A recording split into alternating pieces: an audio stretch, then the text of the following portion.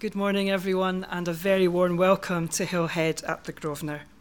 Our Minister Katrina is on leave this weekend, so we are very happy to welcome back the Reverend Dr. Cathy Galloway to lead our worship this morning. Just a wee update on the information on the front of our order of service. It's difficult to keep up with Cathy. Things move on very quickly. Cathy honestly believed when she retired as head of Christian Aid Scotland that she was going to get lots of time for writing. But she's now been called back as co-leader of the Iona community, and so life has taken a different turn and she's back in the fray. But we are very glad that she's with us this morning. Thank you, Cathy. Everything we need to follow the service this morning, including the words of all our hymns, are on our printed orders of service. Thank you, Anne, and good morning, everyone. It's lovely to be back with you all again today. I thought I was here last year, but Anne informed me it's actually 2 years ago. So this is the kind of mental span I have where everything seems to go at double speed.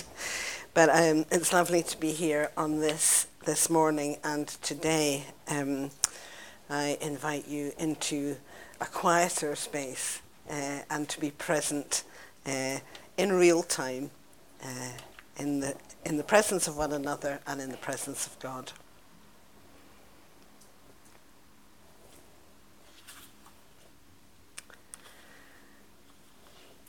Lord Jesus, we wait for the good news of your coming. Into a world that affirms men and women as equally human. Into a world that recognizes both male and female, created in the image of God. Where power lies not in putting one another down, but in building relationships of love, trust, and respect for human worth. Lord Jesus, we wait for your coming. Come, so that your light may shine in our darkness, and your glory shine through the lives of the women and men everywhere. Amen. We sing the hymn on your sheet. We reach for a welcome.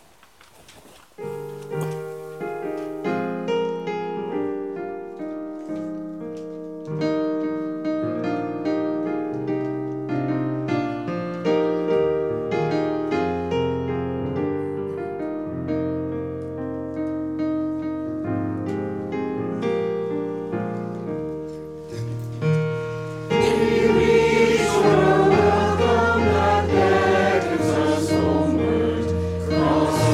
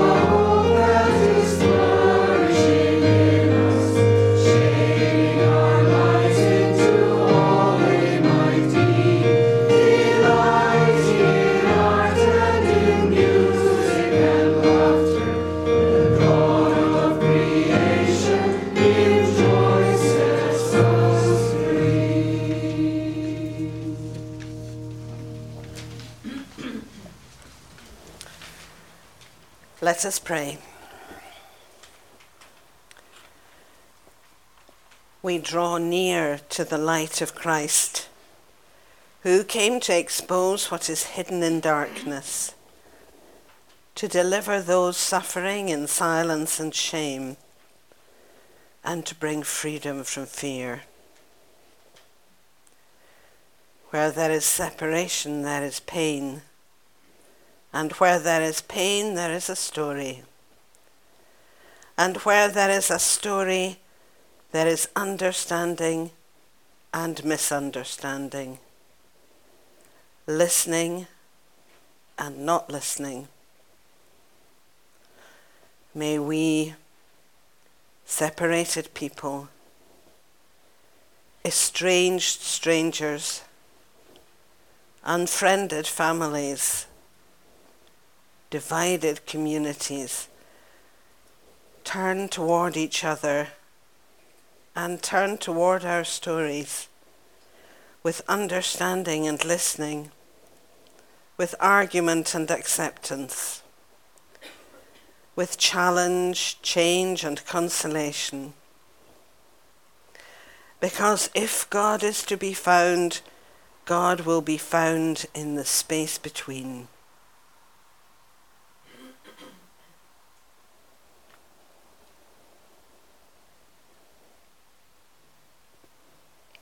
God of yesterday, we knew you then, your promises, your words, your walking among us. But yesterday is gone, and so today we are in need of change. Change and change us.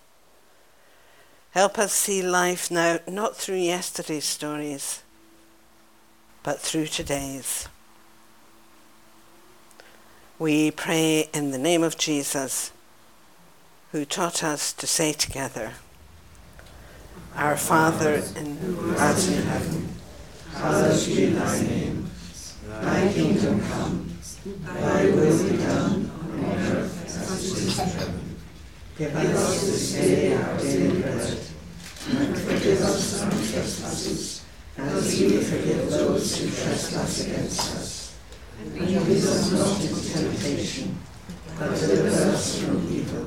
For thine is the kingdom, the power and glory, forever and ever. Amen.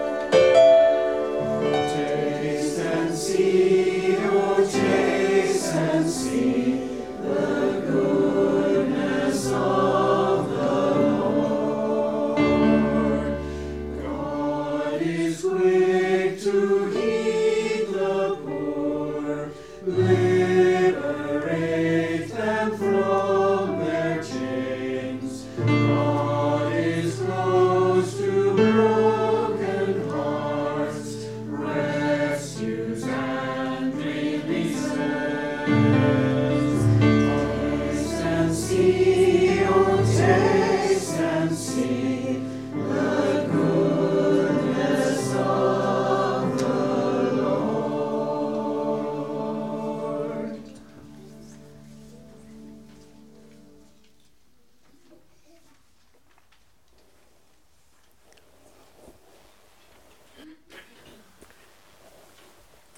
So I think there are some young people up the back here.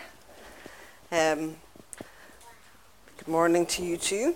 I have a question that maybe one of you will have an answer to. Have any of you met the Queen? No. I wonder if there's anybody else in this room who has met the Queen. This is not, it's not impossible.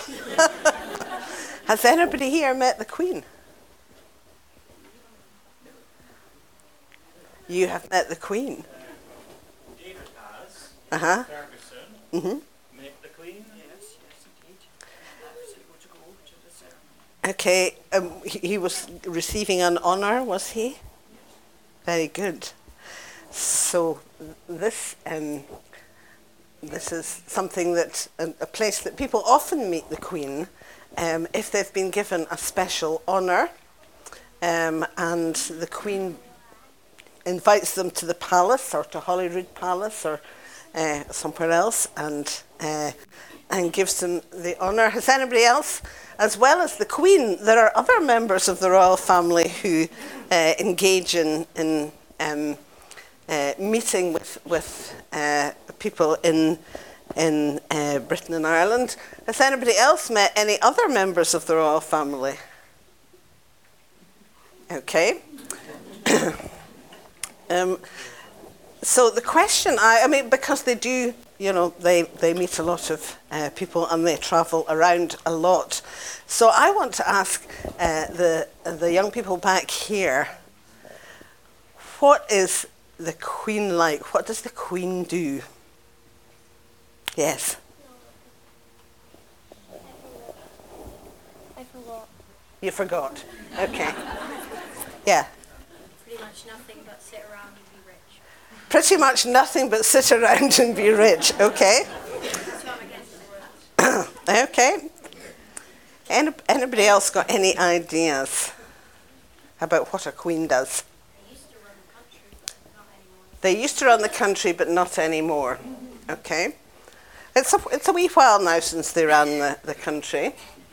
But you're right, they used to run the country, and they used to be involved in fighting wars. Sometimes, not for a long time.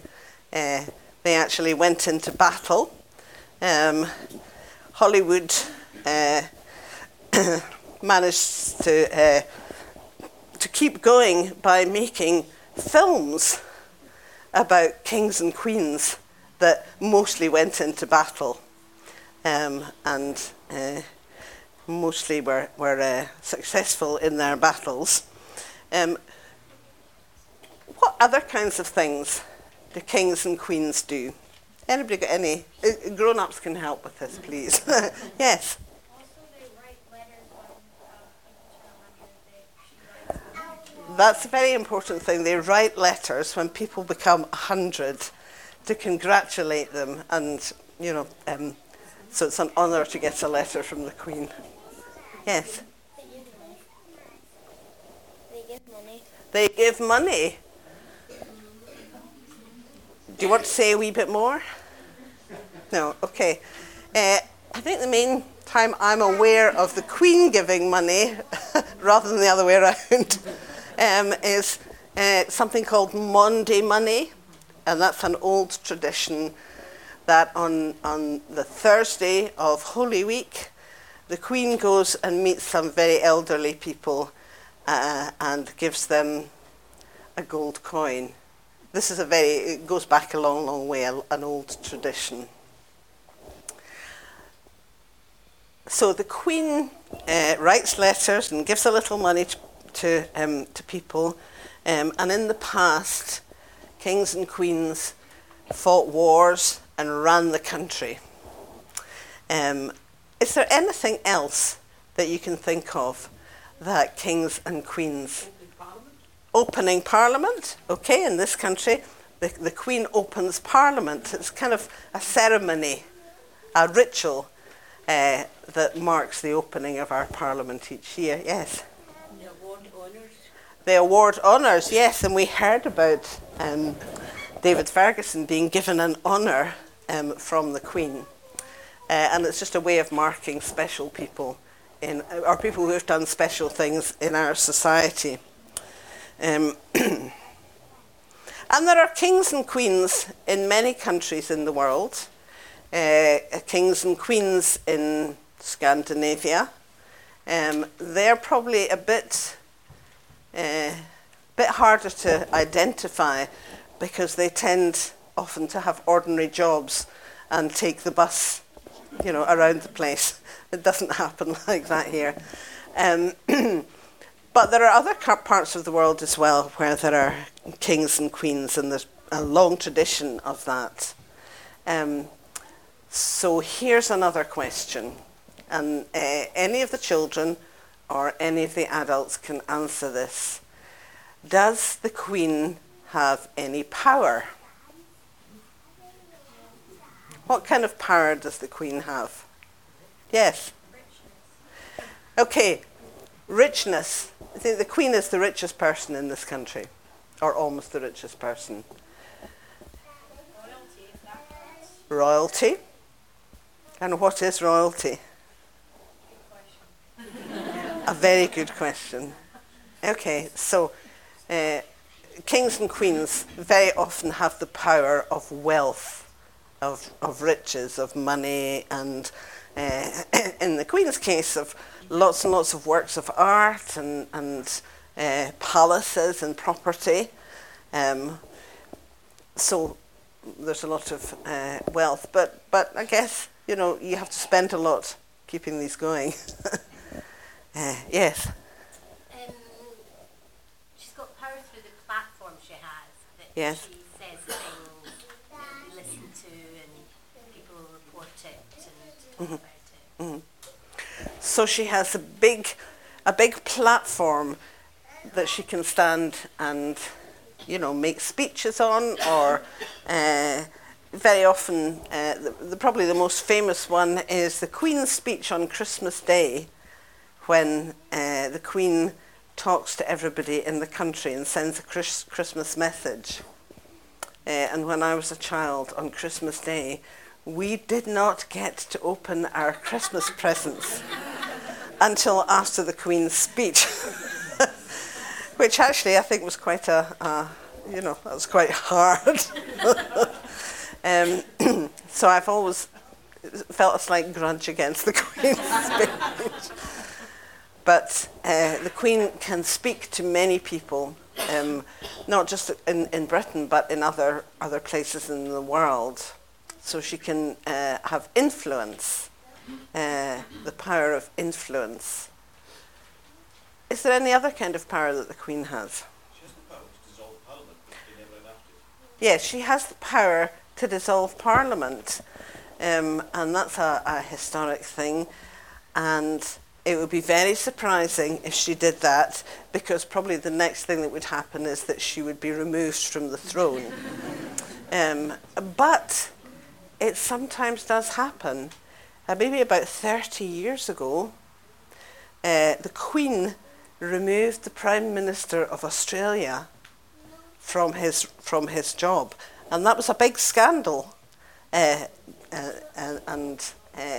it nearly caused Australia to leave the Commonwealth.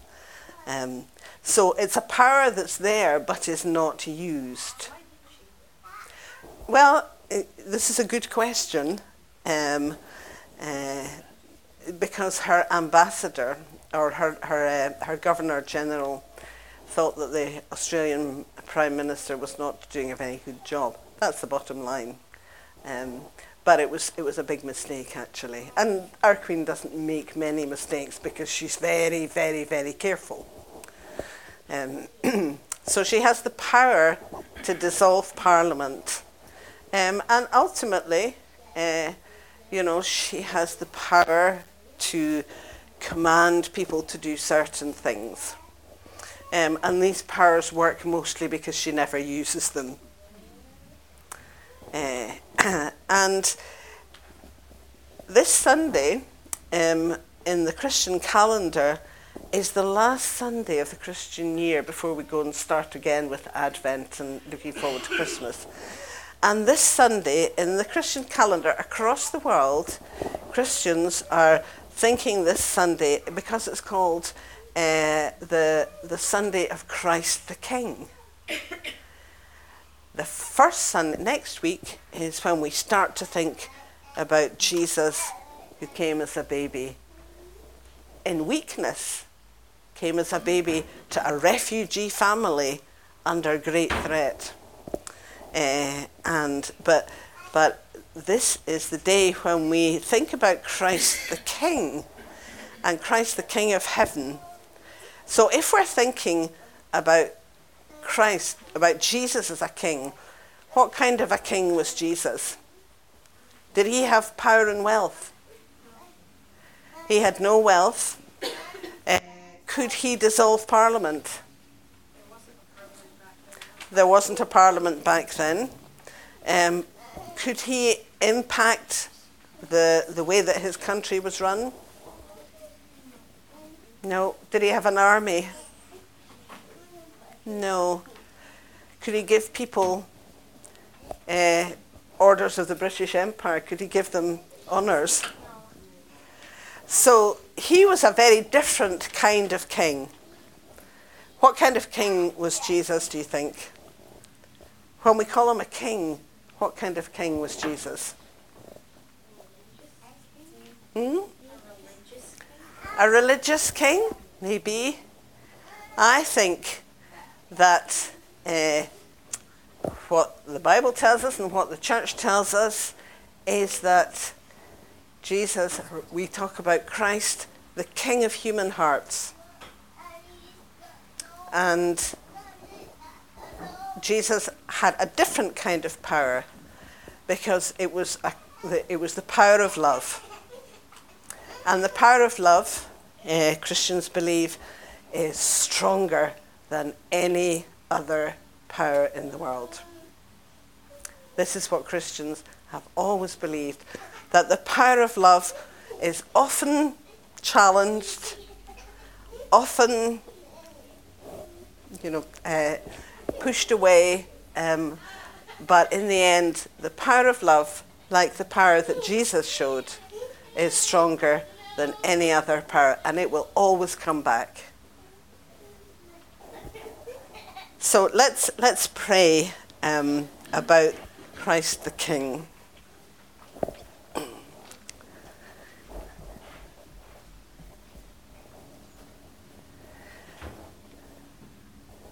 Lord Jesus, we give thanks that you came in weakness as a tiny baby, and that you lived and died to become the King of our hearts and our lives and our vision and our hope.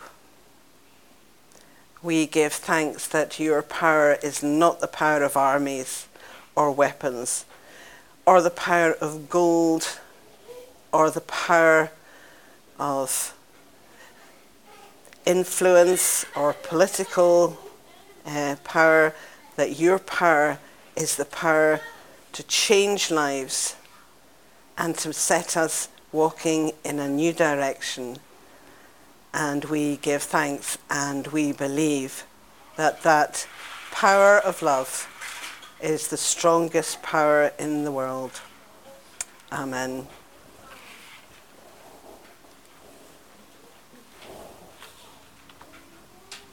So we're going to sing a song, When I Receive the Peace of Christ.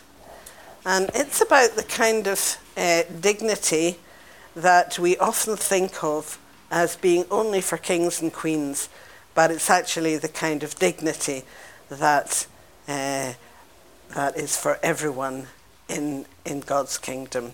When I receive the peace of Christ.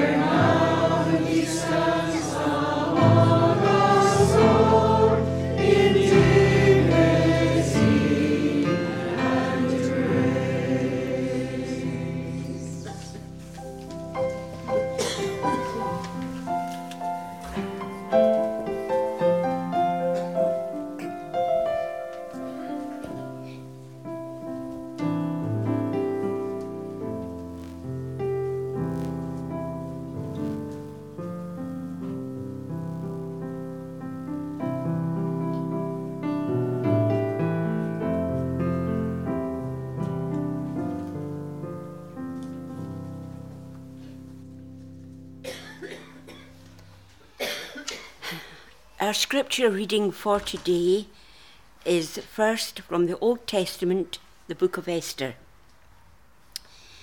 This happened in the days of Ahasuerus, the same Ahasuerus who ruled over 127 provinces from India to Ethiopia.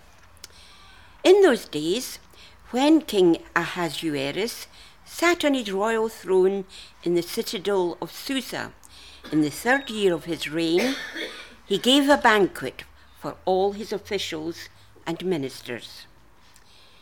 On the 7th day, when the king was merry with wine, he commanded Mehuman, Biztha, Harbona, Bigtha, and Abagtha, Zethar, and Carcas, the 7 eunuchs who attended him, to bring Queen Vashti before the king wearing the royal crown, in order to show the peoples and the officials her beauty, for she was fair to behold. But Queen Vashti refused to come at the king's command conveyed by the eunuchs. At this the king was enraged, and his anger burned within him. Then Memucan said in the presence of the king and the officials, Not only has Queen Vashti done wrong to the king, but also to all the officials and all the peoples who are in all the provinces of King Ahasuerus. For this deed of the queen will be made known to all women, causing them to look with contempt on their husbands, since they will say, King Ahasuerus commanded Queen Vashti to be brought before him, and she did not come. This very day the noble ladies of Persia and Media, who have heard of the queen's behaviour, will rebel against the king's officials, and there will be no end of contempt and wrath. If it pleases the king, let a royal order go out from him, and let it be written among the laws of the Persians and the Medes, so that it may not be altered, that Vashti is never again to come before King Ahasuerus, and let the king give her royal position to another who is better than she. So when the decree made by the king is proclaimed throughout all his kingdom, vast as it is, all women will give honour to their husbands, high and low alike. This advice pleased the king and the officials, and the king did as Memucan proposed. He sent letters to all the royal provinces, to every province in its own script, and to every people in its own language, declaring that every man should be master in his own house. And now from the New Testament, the book of John. Then Pilate entered the headquarters again, summoned Jesus and asked him, Are you the king of the Jews? Jesus answered, Do you ask this on your own, or did others tell you about me? Pilate replied, I am not a Jew, am I? Your own nation and the chief priests have handed you over to me. What have you done? Jesus answered, My kingdom is not from this world. If my kingdom were from this world, my followers would be fighting to keep me from being handed over to the Jews. But as it is, my kingdom is not from here. Pilate asked him, So you are a king? Jesus answered, You say that I am a king. For this I was born, and for this I came into the world, to testify to the truth. Everyone who belongs to the truth listens to my voice. May God bless this reading and aid us in our understanding. Amen.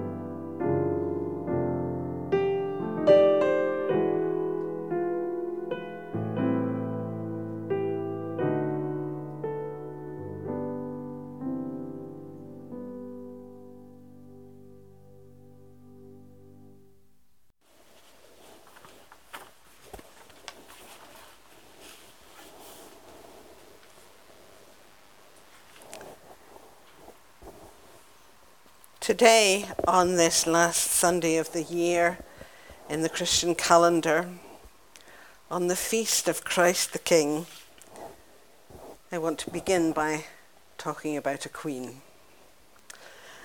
A few years ago, I was invited to preach on this text from the book of Esther in a church in Edinburgh. When the time came for the passage to be read, it soon became clear that the woman who was reading it had not read it in advance and was in fact hearing it for the first time as she read it aloud. As she read on, the pitch of her voice became higher and higher, and her tone became increasingly indignant until finally the whole congregation could not do anything but laugh at the outrage she was clearly feeling. Well, a 21st century European congregation may hear an ancient story like the one told in the book of Esther very differently. In particular, the women hear it differently.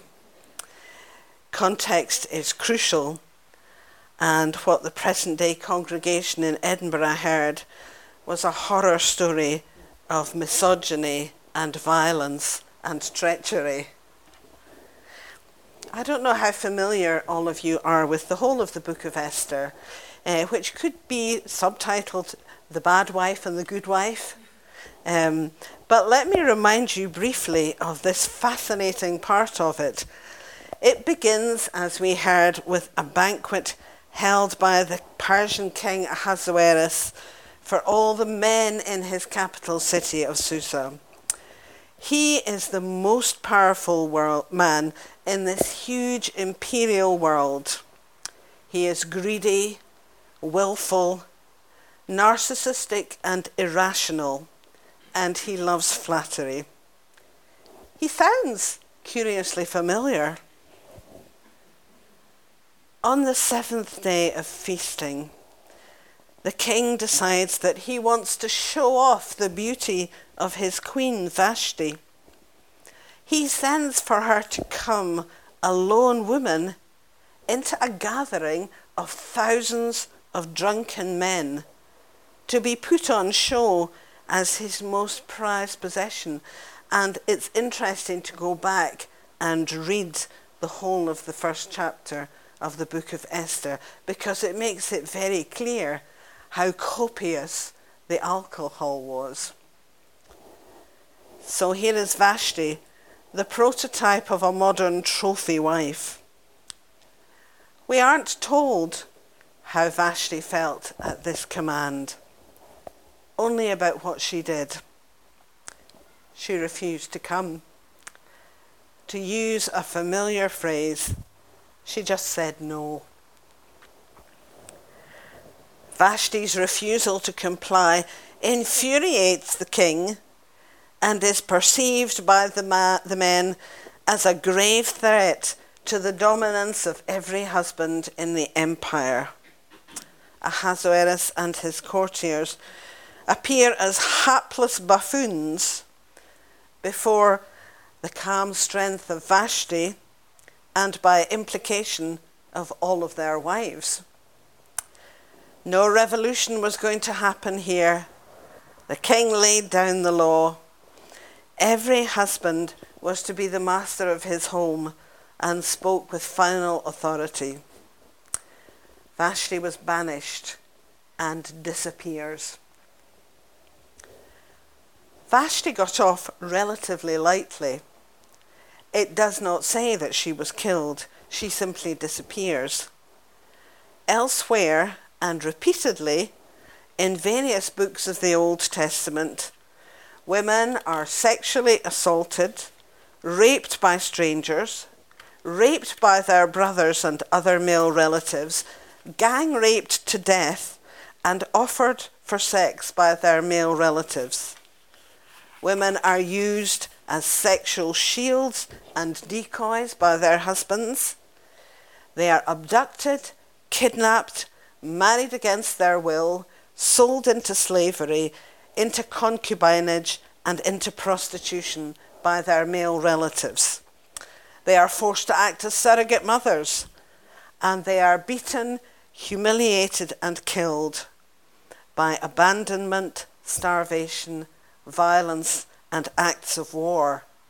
This is all over the Old Testament. In the New Testament, women are commanded with all the authority that male church leaders can muster to obey their husbands, to submit to male authority, and to keep silent. Now, that's not a very subtle or nuanced description of what the New Testament has to say about the relationship between men and women.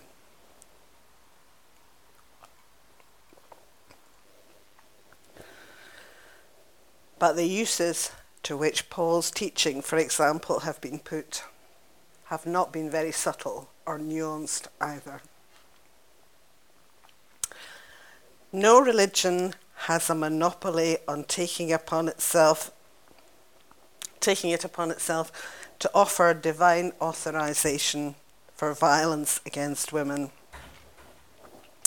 And nor for Christians is this an issue of merely historical concern.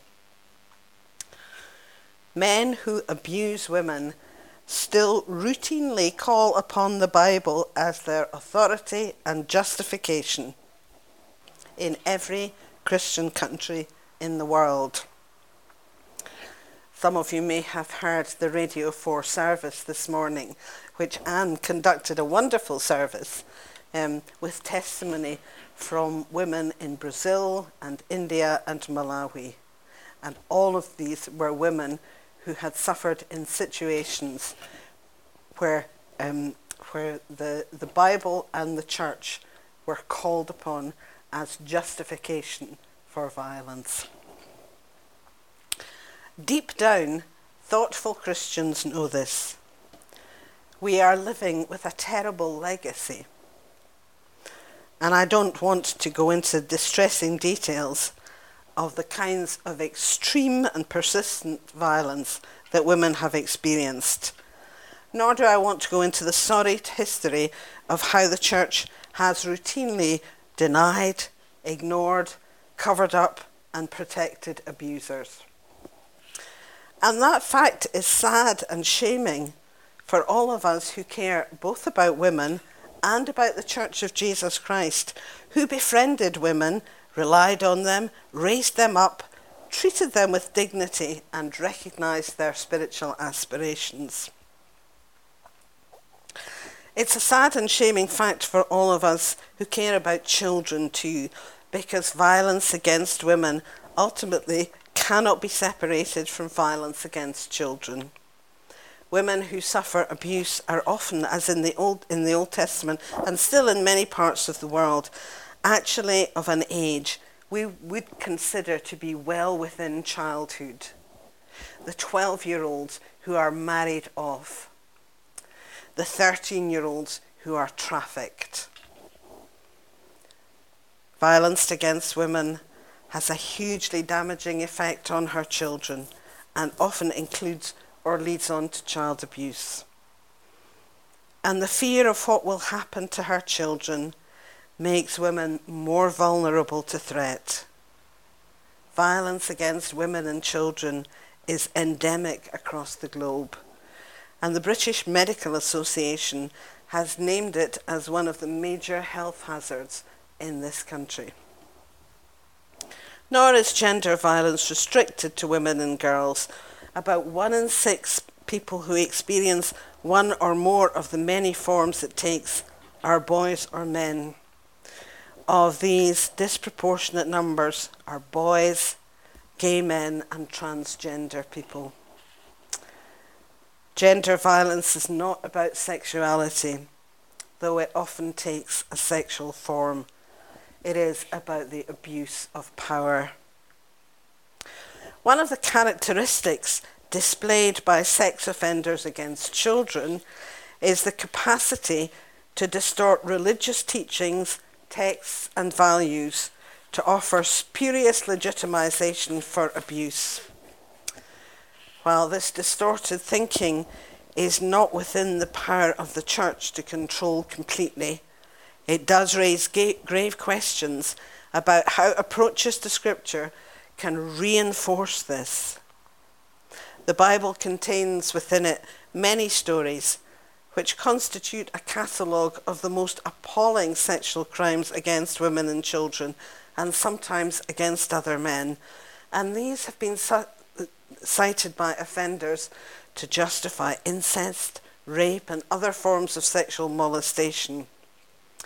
An overly undiscriminating approach to Scripture has often meant a reluctance to name these for what they are. That is, they are stories of sexual abuse. But until we're prepared to do so and be very clear about it, there will be those who claim that their actions are justified because it's in the Bible. This is our holy book, but we have read it with blinkers. We have read it through the eyes of powerful and entitled men, and it has materially affected the way that survivors have been treated for centuries. From a pastoral perspective, the Bible is by no means universally good news for women. Christians believe that gender is a gift of God and should be experienced as joy for humankind. When gender becomes a weapon for oppression, then something is badly wrong. Theology and biblical hermeneutics are key spheres where gender is explored, and the voices of church leaders across the world are powerful in shaping social norms and practices. The Scriptures do not hide, but rather reveal some of the worst examples of the sin and tragedy of gender injustice. They give us stories around which to gather, to lament and sorrow for what is still sometimes the reality of our lives. These may be, for some of us, as they have sometimes come to be known, texts of terror, and they do not allow us to pretend that all is well. There are other texts too, which demonstrate the ways in which women have often been urged to behave in particular ways, as we heard this morning, but also in the New Testament, to be quiet, to be submissive, to be subordinate. Texts such as these also need to be interpreted with care, as texts which echo the cultures in which they were composed, as texts which also reveal something of the tragedy of a humankind divided at its heart, and as texts which are never read well if they are used to justify violence or injustice now. And such texts need to be judged in the light of those other texts which, rather than reflect the default ways in which human beings live out gender, actually say something different and challenging, and which offer us a renewed imagination and a new hope. It is truly significant that there are no stories of Jesus which encourage or support the ways of understanding gender which has become dominant in a world of gender injustice. But rather, there are stories which suggest that women are flesh of my flesh. Jesus is also a remarkable man, subverting traditional understandings of masculinity. He weeps for his friends and his community. He rejects the path of retaliative violence. After he is betrayed, he is not assertive or vocal. He is silent and passive and yet unafraid. He dies the death of a slave. And as Paul Memory put it in his letter to the Philippians, he did not grasp at equality with God. In John's Gospel, in the passage we heard this morning, Pilate says to Jesus, "So you are a king?" And Pilate's question is laced with irony, for Jesus, captured and shackled, abandoned by his followers, mocked, looks so little like an icon of manliness, never mind of power. But the gospel writer wants the reader to understand that Jesus is indeed the first example of a new humanity. And part of this newness is a renewal of what it means to be male or female. Jesus is a champion of a redeemed understanding of gender, a new humanity. If any of us need new gender models, if gender justice can only come as masculinity is itself renewed, if boys and men and the rest of us need to recover gender as something personally challenging and transforming, then Jesus is the model. Reading stories such as that of Vashti is an act of remembrance. I cannot read these texts as Holy Scripture. I cannot say, this is the word of the Lord, in the sense that I cannot share their ethical perspectives. I dissent from the values that they portray, and I imagine that, most of us or all of us do. But their retrieval in this way is a memorial to the biblical women whose stories they tell, mourning their suffering and making a determined commitment to oppose such gender violence in our own time. The continuing influence and importance of the Bible, of faith communities and faith leaders worldwide, both for good and for ill, is one of the reasons for the foundation of Side by Side, a faith movement for gender justice.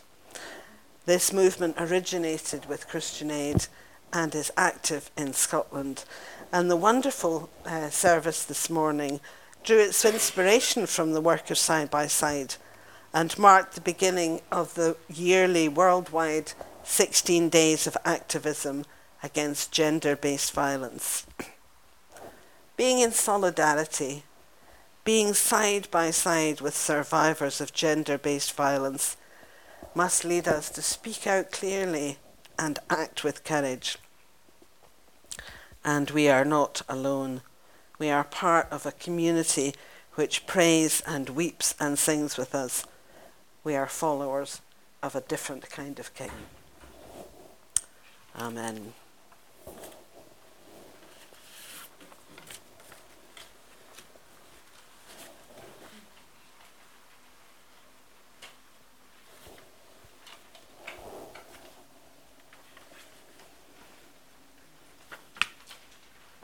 So now we sing the song on the sheet, Great God, your love has called us here.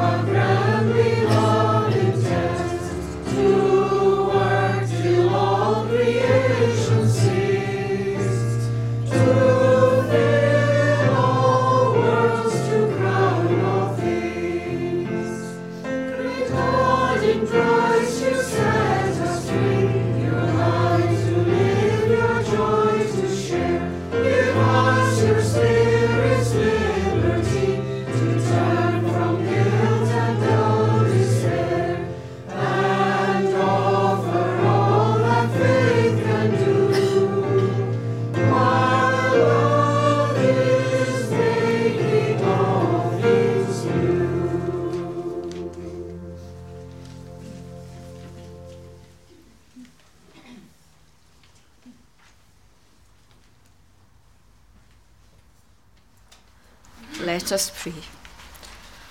God of hope, on this day we think of justice for women. We give thanks for the gifts of leadership and contributions of women in all areas of life and society.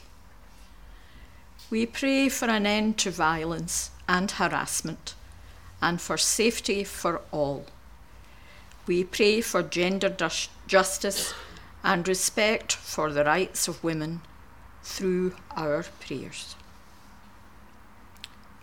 Let us pray for the pastors of BMS Partner, the Albanian Baptist Union, including Andre, Enea, Valon, Friede, Jenai and Tony. Nearer to home, we pray for St Andrew's Baptist Church, St Mary's Community Church, St Ninian's Community Church, and Stenhouse Baptist Church. We would ask you to guide each of them in the work they are doing. Let us give thanks for our own congregation at HBC, and today pray for Caris and all she means to us, for Jeff and Carol, and bless them in their life's journey. Amen.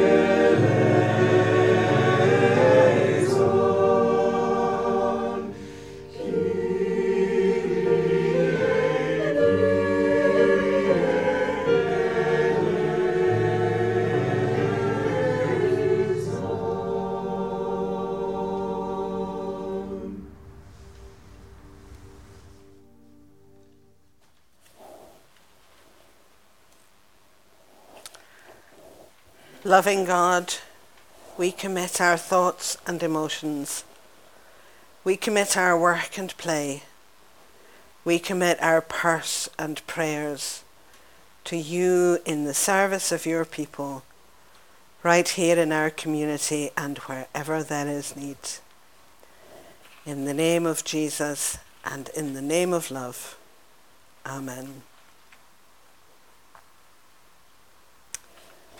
Our closing hymn is on the sheet, "The King of Love My Shepherd Is."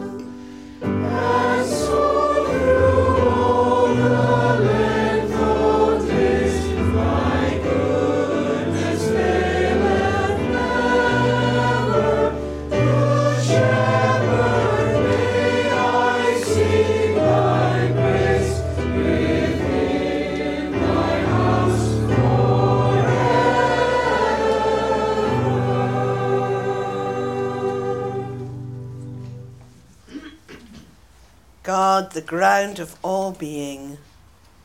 Hold us in the depths of your love. Take us deep into the heart of your covenant, and let your blessing go with us now.